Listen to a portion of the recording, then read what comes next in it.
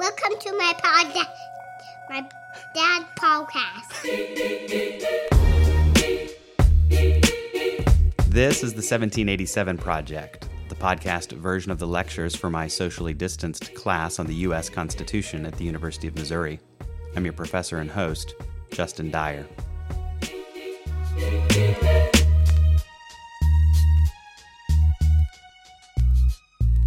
On December 14, 1964, the Supreme Court handed down a pair of decisions upholding Title II of the Civil Rights Act. One of those decisions was Heart of Atlanta Motel versus United States. It's the case we talked about last episode.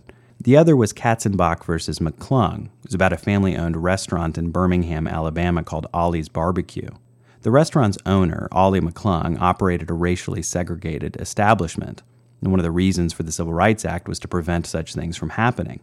At Ollie's Barbecue, white customers could dine in the restaurant, but black customers could only order carryout.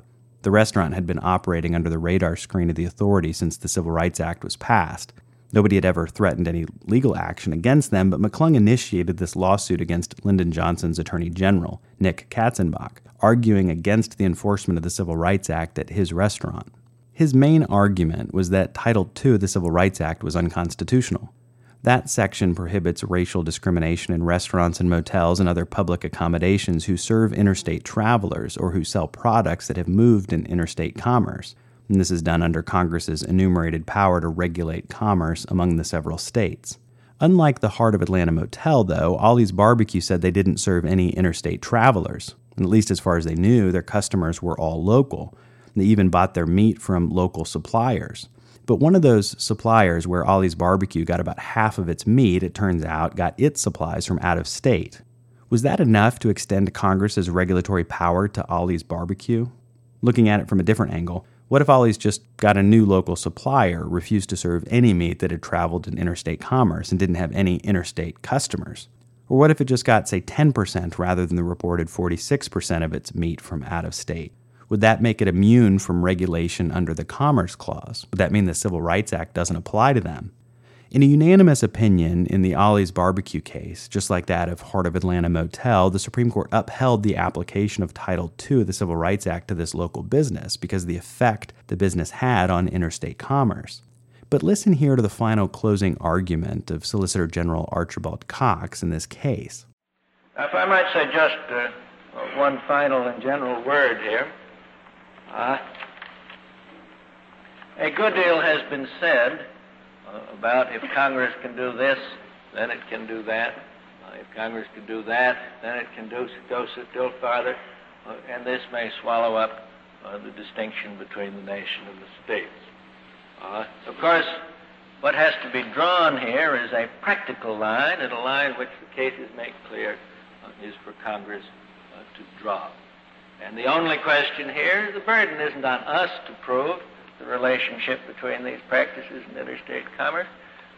Even if we hadn't a word of evidence of that kind, as Mr. Justice Black has suggested.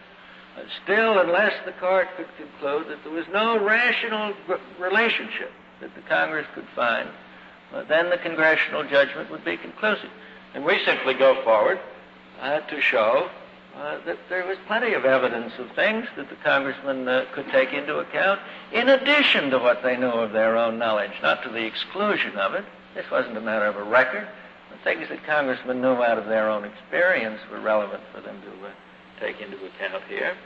Where there is that rational basis, then, as is so often the case, of course, the place to which the people must look to draw the line, to preserve a difference between what is local and what is national, is to the wisdom and discretion of the Congress. Mr. Chief Justice Marshall pointed this out in Gibbons and Ogden, and referring to the congressmen, said that they are the restraints on which the people must often rely solely, as in all representative government. Taken together with Wickard versus Filburn, we're left after the cases involving the constitutionality of Title II of the Civil Rights Act with a vision of the Commerce Clause that goes something like this. The power to regulate interstate commerce is a power to promote and create a national economy. We want the national economy to be free of local obstructions and barriers to commerce. Congress has the power to regulate interstate commerce and to do what is necessary and proper to regulate interstate commerce. And commerce here doesn't just mean the buying and selling of goods, but it entails navigation and travel and the various dealings of people across state borders throughout the country.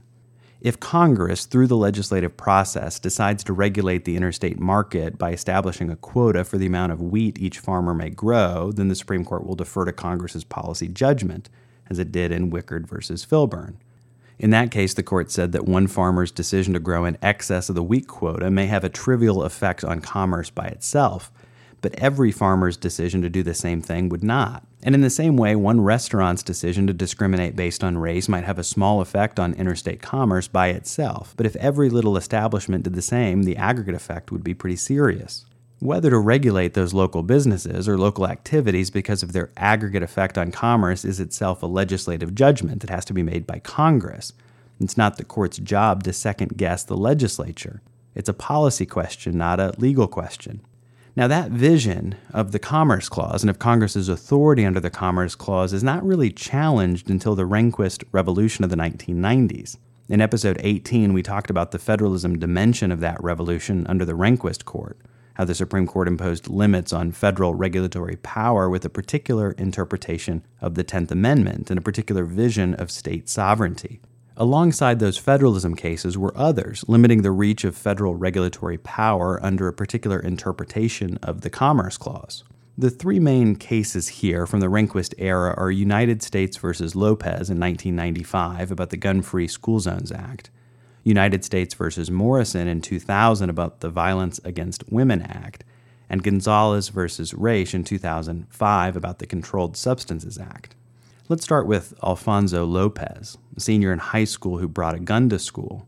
By bringing a gun into a school zone, he violated the Gun-Free School Zones Act of 1990.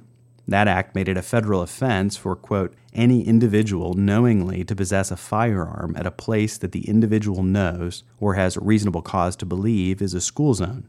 Lopez argued that Congress had no authority to regulate guns in school zones. It's a local issue. If that state or city wants to ban guns in school zones, that's fine. But Congress has no enumerated power that would allow it to just categorically ban possession of a certain item close to a school. In response, the government said, no, we have the authority, and we have it under the Commerce Clause. The argument they made is that possession of firearms in school zones affects interstate commerce. Not each individual incident so much, but the presence of guns in school zones in the aggregate, and for two reasons. First, it adds to educational expenses by raising insurance costs. And second, it limits the ability or willingness of people to travel to unsafe areas or neighborhoods. And the cumulative effect of all of this is that it diminishes educational outcomes necessary for a strong national economy. The Rehnquist court, in this case, looked askance at this argument, and the court's five conservatives, Rehnquist, O'Connor, Kennedy, Scalia, and Thomas, struck down the statute. Here's how Rehnquist explained the court's reasoning. The Constitution creates a federal government of enumerated powers and delegates to Congress the power to regulate commerce among the several states. The Gun-Free School Zones Act, however, goes further. It neither regulates a commercial activity nor contains a requirement that the possession of the firearm be connected in any way to interstate commerce. To uphold the act, we would have to pile inference upon inference in a manner that would bid fair to convert congressional authority under the Commerce Clause to a general police power of the sort retained by the states. To do so would require us to obliterate the distinction between what is truly national and what is truly local. This is something we're unwilling to do. We hold that Congress, in enacting the Gun-Free School Zones Act, exceeded its authority under the Commerce Clause. As Rehnquist wrote in the majority opinion, since the New Deal, the court has, quote, identified three broad categories of activity that Congress may regulate under its commerce power. First, Congress may regulate the use of the channels of interstate commerce, where things flow from state to state, rivers, roads, or whatever it would be. Second, Congress is empowered to regulate and protect the instrumentalities of interstate commerce, or persons or things in interstate commerce, the things that are actually moving in commerce. Finally, Congress's commerce authority includes the power to regulate those activities having a substantial relation to interstate commerce. But this act, Rehnquist goes on to say, is not, quote, a regulation of the use of the channels of interstate commerce, nor is it an attempt to prohibit the interstate transportation of a commodity through the channels of commerce, nor can it be justified as a regulation of an activity that substantially affects interstate commerce. And there's a slippery slope that the court is worried about here. If this is sustained, Rehnquist says, then, quote, Congress could regulate not only all violent crime, but all activities that might lead to violent crime, regardless of how tenuously they relate to interstate commerce. And Congress could regulate any activity that it found was related to the economic productivity of individual citizens. And upon this reasoning, he says, it's difficult to perceive any limitation on federal power, even in areas such as criminal law enforcement or education, where states have historically been sovereign. The court is trying here, like it did with its federalism decisions in this same era, to mark off some sphere in which states remain sovereign and authoritative, and to do this by limiting Congress's regulatory reach. And so the court declares the Gun-Free School Zones Act unconstitutional. What Congress then does next is to very slightly revise the act in light of the court's analysis. The first version of the act said this, quote, it shall be unlawful for any individual knowingly to possess a firearm at a place that the individual knows or has reasonable cause to believe is a school zone. The revised statute now says this, it shall be unlawful for any individual knowingly to possess a firearm that has moved in or otherwise affects interstate or foreign commerce at a place the individual knows or has reasonable cause to believe is a school zone. Is there a difference? Probably not in terms of the actual application of the statute. Unless you're making a handgun with a 3D printer disconnected from the internet, it's hard to see how any firearm would not have moved in or otherwise affect commerce. The practical reach of the statute remains the same. You can't bring guns in school zones. But there were certain principles put down by the Supreme Court in this case that had relevance that traveled far beyond that particular congressional act. One of those principles the court seems to point to is that violent crime is traditionally a matter of state and local law, that there's no general power of Congress to enact a criminal code across the nation. And this precise question becomes the constitutional issue with the 1994 Violence Against Women Act, an act that was originally co-sponsored by Orrin Hatch and Joe Biden. The act said that, quote, all persons within the United States shall have the right to be free from crimes of violence motivated by gender. And it allowed victims of gender-motivated violence to sue for damages against violators of the statute. Congress argued that violence against women posed a deterrent to interstate travel and that it affected interstate commerce in all sorts of negative ways. But Rehnquist thought the precedent in Lopez was decisive here, that Congress just didn't have any authority in this area. As Rehnquist wrote for the same 5-member majority as Lopez, quote, gender-motivated crimes of violence are not, in any sense of the phrase, economic activity.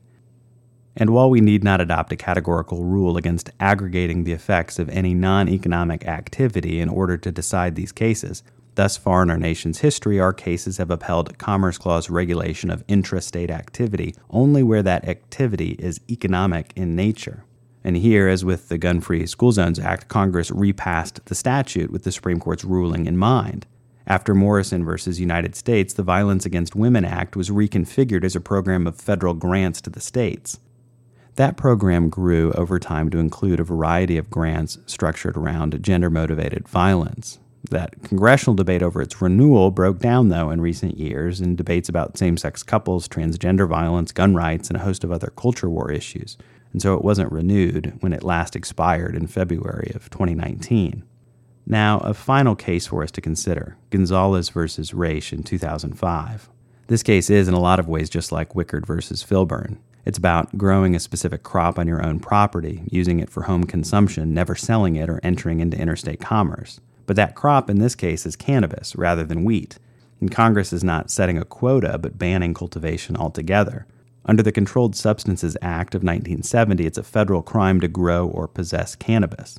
California state law, though, at this time allowed use for medical purposes. And Angel Raich's doctor encouraged her to use marijuana to help alleviate chronic pain associated with an inoperable brain tumor. The marijuana she used is homegrown. It hadn't moved in interstate commerce, and she didn't buy it or sell it.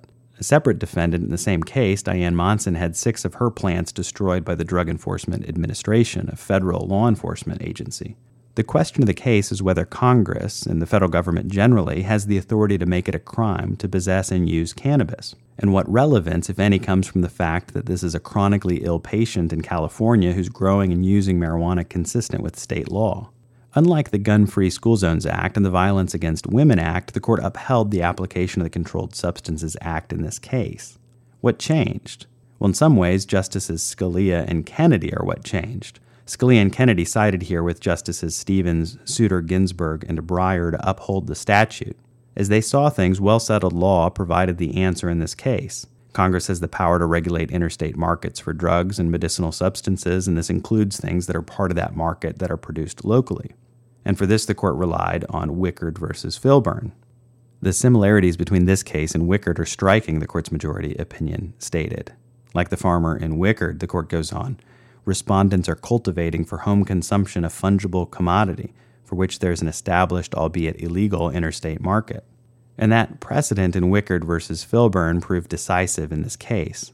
The attorney who argued the case for Raich was Randy Barnett, a prominent law professor at Georgetown University. Barnett was not satisfied with the court's reasoning about the Commerce Clause, and he was, not coincidentally, one of the attorneys who represented the National Federation of Independent Businesses when they brought a case against the Secretary of Health and Human Services, Kathleen Sebelius, arguing that the individual mandate of the Affordable Care Act was unsustainable under the Commerce Clause.